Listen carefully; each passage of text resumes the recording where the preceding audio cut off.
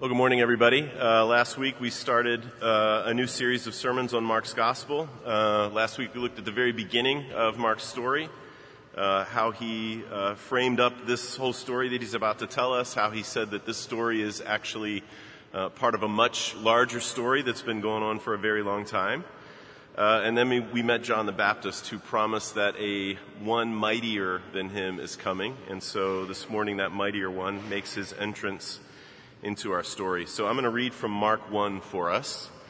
I'm going to read verses 9 through 11. We have more than that printed in the order of worship, but we're just going to read and talk about Mark 1, verses 9 through 11. You can follow along there or in a Bible, or you can just listen as I read.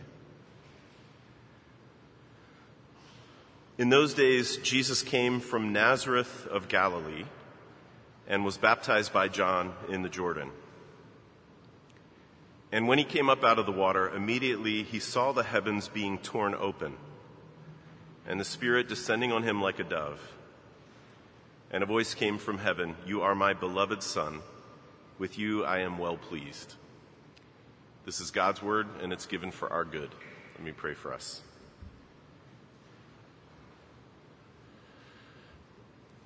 Father, it is very true, the thing that we just sang together, that we are turning unfilled to you again. And it's true whether we sense that that is true in ourselves, as I'm sure some of us do this morning. But it's also true if we don't necessarily know that we are hungry and thirsty for you, as I'm sure others of us feel this morning. So we ask, Father, that you would, wherever we find ourselves, that you would fill us with good things, and that other thing that we sang, that we would find that to be true, that those who find you good and all that we need. Father, show us the grace of Jesus and change us by it, and we pray it in his name. Amen. Well, you know, I have kids, and so that means, among many, many other things, that I have seen probably more than my fair share of kids' movies over the last decade and a half or so. And I want to tell you, I don't say that regretfully. Truth is, I don't mind kids' movies most of the time. I mean, there are definitely some awful, mind-killing kids' movies that are out there. But, you know, a good movie that's made for kids is a thing of beauty. The best of them tell stories with all of the kind of needless, cluttering adornments that clog up a lot of adult movies, a lot of grown-up movies. They tell stories with those things stripped away. And far, far and away, my favorite kids movie that's been made in the last 5 years is a movie called The Box Trolls. I hope that at least some of you have seen The Box Trolls. I don't even really know where to start with this movie. It is so good. It is a fantasy movie, so it's not set in a time or in a place that we really should have access to or would normally have access to. It's vaguely set in Victorian England. It takes place in a mountaintop town called Cheesebridge. And it is stop-motion animation, which is usually a really big plus. And in particular, in this film, the stop-motion animation adds a kind of detail and a kind of otherworldliness that is really, really compelling. So I'm not going to describe the plot to you. You know, like most of the great stories floating around in our world, it's good versus evil and good wins. And you can watch it if you want to find out how it gets there. But I do want to mention two characters who are in this movie. Their names are Mr. Trout and Mr. Pickles. Mr. Trout and Mr. Pickles are the bumbling henchmen of the bad guy in the film. They're the ones that do all of his dirty work. And the thing is, at the beginning of the film, they have no idea that they are the bad guys. As a matter of fact, they think that they are the good guys. And slowly, over the course of the film, they begin to be haunted. They begin to be haunted by the sense that maybe they don't know the whole story, and that maybe there's more going on in their world than what they can see in front of them. Very slowly, they come to realize that they have been wrong about their reality all along. It dawns on them that they are, in fact, bad guys. And it's at that moment, of course, where they switch sides and they start fighting for good. And I'm not kidding when I say that this stuff with Mr. Trout and Mr. Pickles is really deep. And it is very clear that the filmmakers are trying to aim at some really lofty stuff in the way that they tell their story. And then, finally, during the end credits, the curtain is pulled back. Trout and Pickles appear on the screen by themselves. And Pickles asks Mr. Trout, "Do you ever think about the universe? What if our world is just a tiny speck? And there are giants looking down on us, and every time we move, it's actually them moving us." And while they're saying this, the camera pans back to reveal a superimposed time-lapse shot of the animators, painstakingly, excruciatingly moving and controlling Trout and Pickles while they're having this conversation. It's an amazing moment where the reality behind their reality is revealed, and then the screen goes dark, and Mr. Trout says, "I think it throws up notions of free will." And I think that is a perfect picture of what Mark does in the part of the story that we just read together. Not the stuff about free will, the stuff about the reality behind the reality that we can see. The stuff about the curtain being pulled back and the reality of what is really going on in our world being revealed. That's what Mark's doing. I don't know if you noticed this, but as Mark tells the story, it is Jesus who sees the heavens torn open. It is Jesus who hears the voice that comes from heaven. It is Jesus who sees the dove descending on him, the Spirit descending on him. But Mark lets us in on things that no one else other than Jesus can see and hear. He lets us in on the reality behind the reality. And Mark does this because it serves one of those things that is at the heart of his story. It serves this question that he is obsessed with over the identity of Jesus. Now we know at this point, and now once we've heard this story, we know who Mark thinks Jesus is, and that sets up a tension between us who are in the know as readers and hearers, and everyone else in the story, because they struggle a lot with Jesus' identity. It draws us into the story more deeply. It draws us into that question of who Jesus really is, and this is precisely Mark's intention. But there is more going on to this particular story. Jesus' baptism is not just something interesting that happened to Jesus. It has a great deal of meaning right here, right now, for people like us. And so I hope that we'll see that more clearly and that we will experience it more fully as we talk about it this morning. So here's how Mark starts. In those days, Jesus came from Nazareth of Galilee. As introductions go, that one is pretty inauspicious. And I'll get to why I say that it's inauspicious in a minute, but first let me say something that may be important for maybe a few of us who are here this morning. I want to talk for just a second just about the existence of Jesus of Nazareth, him as a person in history. And I want to talk about that because every once in a while, usually around Christmas or Easter, the major news outlets and the major news magazines will trot out some academic who's willing to say that Jesus wasn't really a person who lived, that Jesus of Nazareth is really a construct made up of a bunch of different bits of this and that by particular groups for whatever purpose they wanted. I'm sure we've all seen something like that at some point in our lives. You know, when you're standing in the checkout at Walgreens, there's this medieval picture of Jesus on the cover and some question about whether he really lived or whether he really did this or that or the other thing. I'm sure that gets a lot of clicks, and I'm sure that sells a lot of magazines, but I want you to know that it is not based on good, rigorous history. And that there is a good bit of evidence, quite a bit of evidence for the existence of Jesus of Nazareth from both Jewish and Greco-Roman sources. In fact, there's more direct evidence from these non-Christian sources that Jesus lived than exists for a lot of other historical figures whose existence we just take for granted.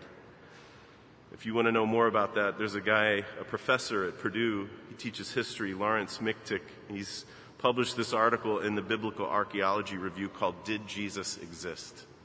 And it's a really fair and even treatment of that evidence, and you can easily find it if you just Google that title, Did Jesus Exist, in Biblical Archaeology Review. So that's all I'm going to say about that for now. Jesus of Nazareth existed, and like everyone else in antiquity, Mark took it for granted that that was true. Now, was he who he said he was? Was he who Mark said he was? That is a different question altogether, and that's one of the reasons Mark is writing this gospel. So back to Nazareth. It's this tiny town. It's made up of perhaps 500 people in the first century, mostly fishing families and farming families.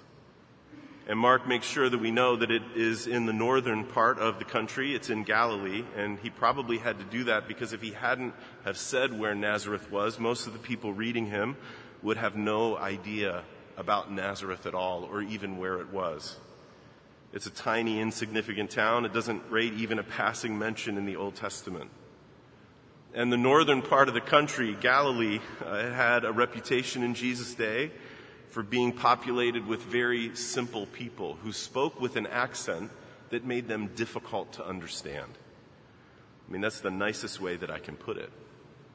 What people really said about Galilee was often worse. I mean, the sophisticates, the urbanites of the day in Jerusalem and in Judea, they did not have much good to say at all about Galilee. And this is where Jesus comes from. He comes quietly from Nowheresville. So in case you're counting, this is the second person, the second human that gets introduced in Mark's gospel. And it is the second person to clearly not come from a place of power or influence. When Jesus appears on the scene, he appears just like John the Baptist did, right? Out in the desert, away from the corridors of power and influence in Jerusalem. He doesn't appear preaching in the temple. He comes quietly to the desert. And church, I want you to know that none of this is a coincidence, and this is how the gospel of Jesus always comes to us. This is how the gospel of Jesus works. This is what it looks like. This is what it feels like. And this is what it tastes like. We'll see it again and again. The good news that Jesus brings deconstructs our ideas about power and influence. It savages our ideas about power and influence, turns them inside out. When Jesus comes with his good news, he says the way up is down now, and the last are first, and it is the poor and the meek who inherit the earth. And Jesus says if you want to save your life, you have to open your hands and lose it. And I have to be honest and say I don't think we could ever hear this enough. And I think we need to hear it again and again and again because it counters so many things in our lives that we see and experience and breathe in and drink down all of the time without even thinking about it. It stands counter to how our city is run, for instance. I mean, did you read about how the water tax was passed last week? I'm not talking about that there was a water tax passed. There's nothing new about that. I'm talking about how it was passed. The push and the pull and the posturing of our mayor and our aldermen. The gospel of Jesus stands counter to how business is often done in our world. It stands counter to the preening that is so often present in academia. It stands counter to how our relationships are often run. I mean, Jesus is not coming to plow through anybody for his own good. That is not how he comes onto the scene. And if we follow him, and if we order our loves around his loves, then we won't do that either. So if you were here last week, you might remember that we talked about John and his movement being a protest movement. I mean, there he is. He is calling people out. He is calling people away from the temple, away from the priests, away from the persons of influence in Jerusalem. He is calling people out to the banks of a muddy river in the desert to tell them that someone mightier is coming, and that if they want to be ready for this mighty one, if they want to be ready for his presence, and they're going to have to reorder everything in their lives through repentance of sins. He's telling them, hey, whatever isn't fitting in your life as individuals, whatever doesn't make sense in our common life for the presence of this mighty one to come, it needs to be done away with or it needs to be set right. And people are coming out in droves to hear John, and they're coming out to repent of their sins, and they're submitting to the sign of that repentance, which is baptism. That's what's happening out there in the wilderness. It is a protest movement against the powers of the day. And knowing that that is true makes it pretty incredible to consider what happens when Jesus shows up on the banks of that river. He was baptized by John in the Jordan.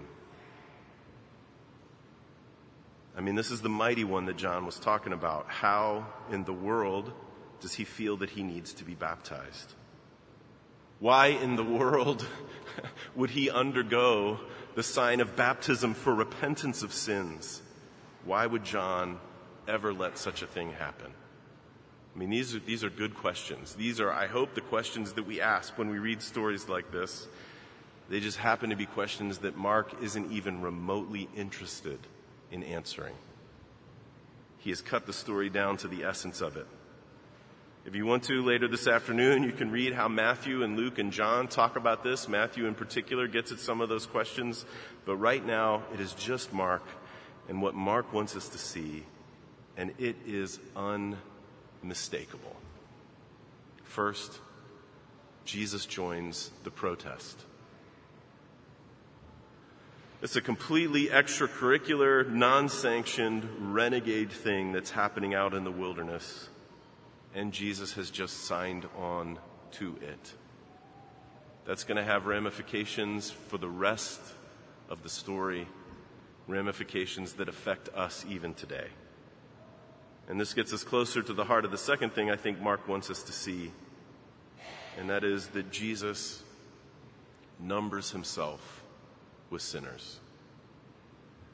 He offers no qualifications about it. He shows no hesitations about it. He speaks no parables about it. He just gets in line with all of the rest of the sinners, and he goes under the waters just like everybody else. And I'm pretty sure that this is probably the best thing that people like us are going to hear today. Jesus numbers himself with sinners. He throws his lot in with people like us. From the very start, before he's preached one word, before he's done one miracle, it is his intent to identify with us in some way. And we will see how this way plays out through the rest of the story. In some way, he has bound his destiny to our destiny. And this gets me back to something that we talked about last week. I mean, Mark is crystal clear about who he thinks Jesus is, who he wants us to think Jesus is. He's called this story the good news of Jesus, the King, the Christ, the Son of God. And like I said last week, in this way, he's doing people like us a favor in that he is trying to get at some of the most important questions that human beings ask. I don't care who you are. These are questions that we ask. Like, is this all there is? And is there more to this world than just what I can see and touch and taste? Is there a reality behind the reality? Is there a God? And if there is a God, can I know him? And if I learn about him and know him, what will he be like? And Mark is writing to convince us that we can know God and be known by him. And it is in the person of Jesus. That is at the heart of the gospel that Mark is writing. And so if he is right about Jesus, then he has just told us something pretty astounding about God. Something that many of us would never expect. Something that is profound beyond our ability to grasp it, but it is true. And that is that God himself gets down in the dirt with people like us. He walks into the desert and makes his way down to the muddy banks of the river, and he goes under that cloudy water. And he does it for us. God does it for us. He binds up our destinies with his own. I'll tell you what, church, if you've ever wondered if you have worth, if you've ever wondered if you have dignity,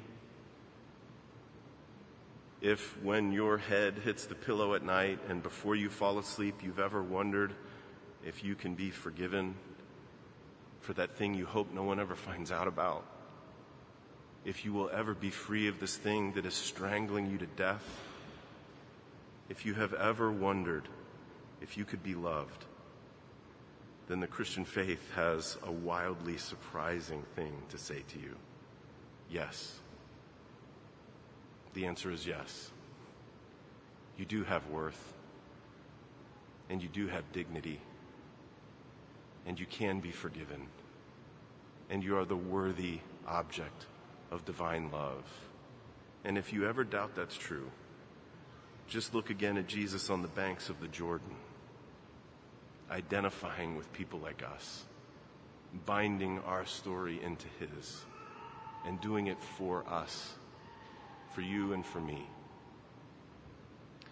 You know, Mark may have skipped over Bethlehem and the shepherds and Mary and Joseph and all the angel choirs and all that stuff, but he has not skipped over God with us.